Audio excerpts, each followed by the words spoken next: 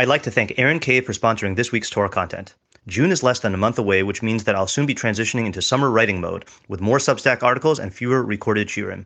The bulk of these articles will remain free. However, if you would like to support my Torah and access additional spicy written content, consider becoming a paid subscriber by going to rabbishneiweiss.substack.com.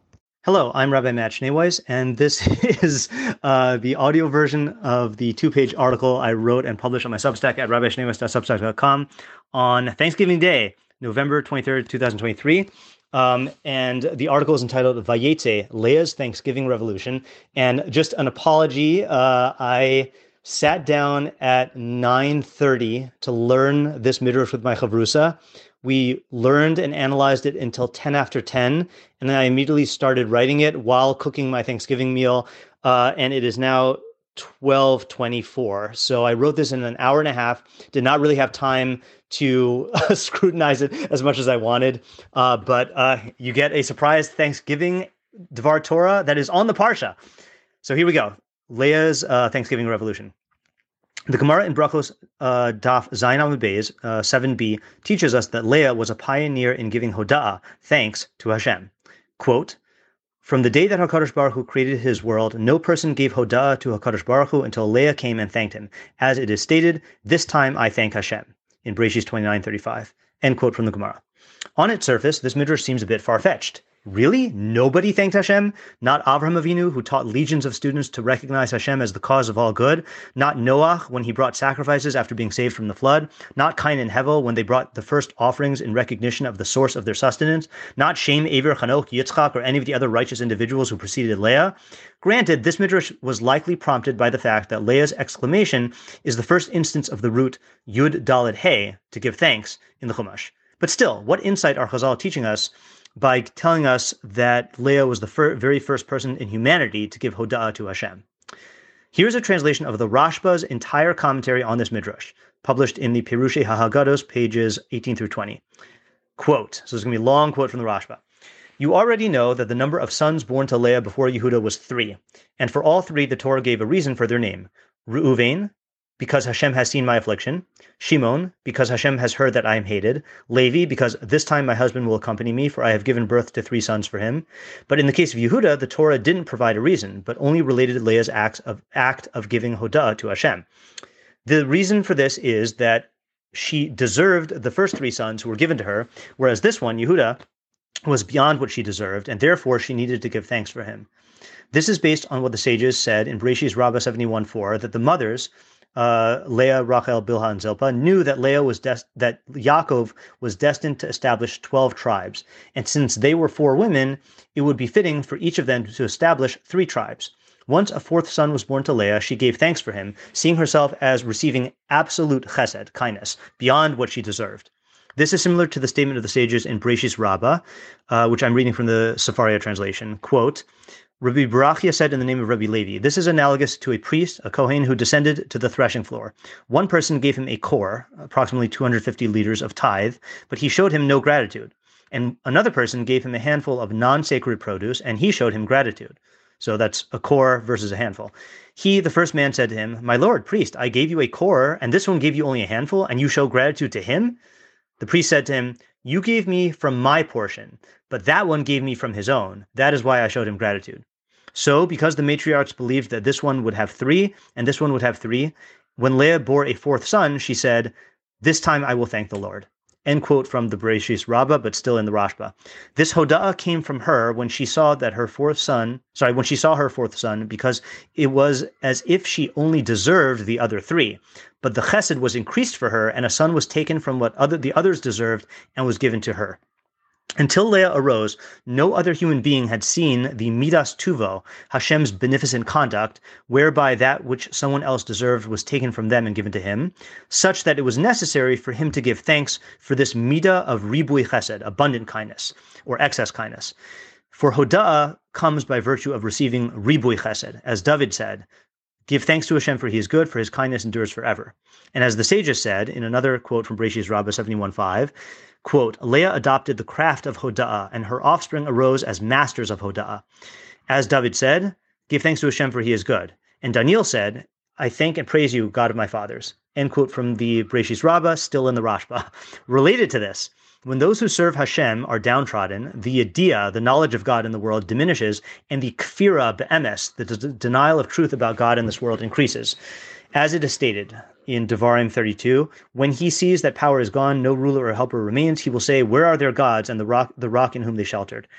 And when the servants of Hashem prevail and the nations of the world see their success, there will be an increase in hoda'ah to Hashem. Until the Davidic monarchy arose from the tribe of Yehuda, the nations of the world prevailed and denied the truth. But once the Davidic monarchy arose from Yehuda and prevailed, many of the nations of the world converted. Many from the nations of the world converted.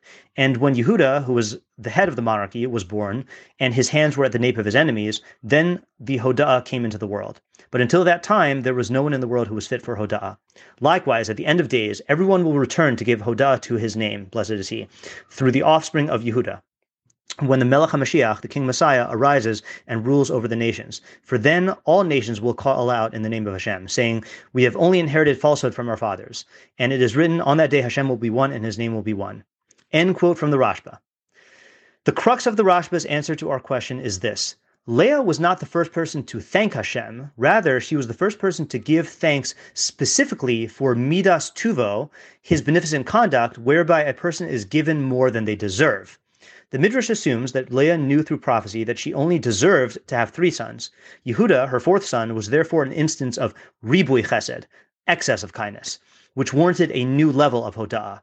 It is this specific type of hoda'ah that Leah was the first to give, in part because she was the first human being to be granted insider information into her designated portion, which enabled her to recognize her 4th son as a good beyond what she deserved, or kindness beyond what she deserved, and in part because she was on the level of human perfection to appreciate God's beneficence to her and express it in her son's name. But the real chiddush, the real novel idea here, is an insight into the nature of hoda'ah. We tend to think of hoda'ah as an acknowledgement of the good we received, and an expression of this acknowledgement to the source of that good. Typo here. We see from this midrash, according to the Rashba, that the essence of hoda'ah is yedias Hashem, knowledge of God. There were others before Leah who received good from Hashem, and we have every reason to believe that they thanked him. Leah, however, was the first to behold the Midas HaKadosh Baruch Hu of ribui chesed. That recognition warranted a qualitatively different type of hoda'ah. In other words, if hoda'ah were nothing more than acknowledgement of the good, then it wouldn't matter how that good came about. We see from this Gemara that hoda'ah is not just a response to the material good we receive from Hashem, but more than that, it is a response to the insight we gain into how Hashem operates. Such knowledge is the true good for human beings.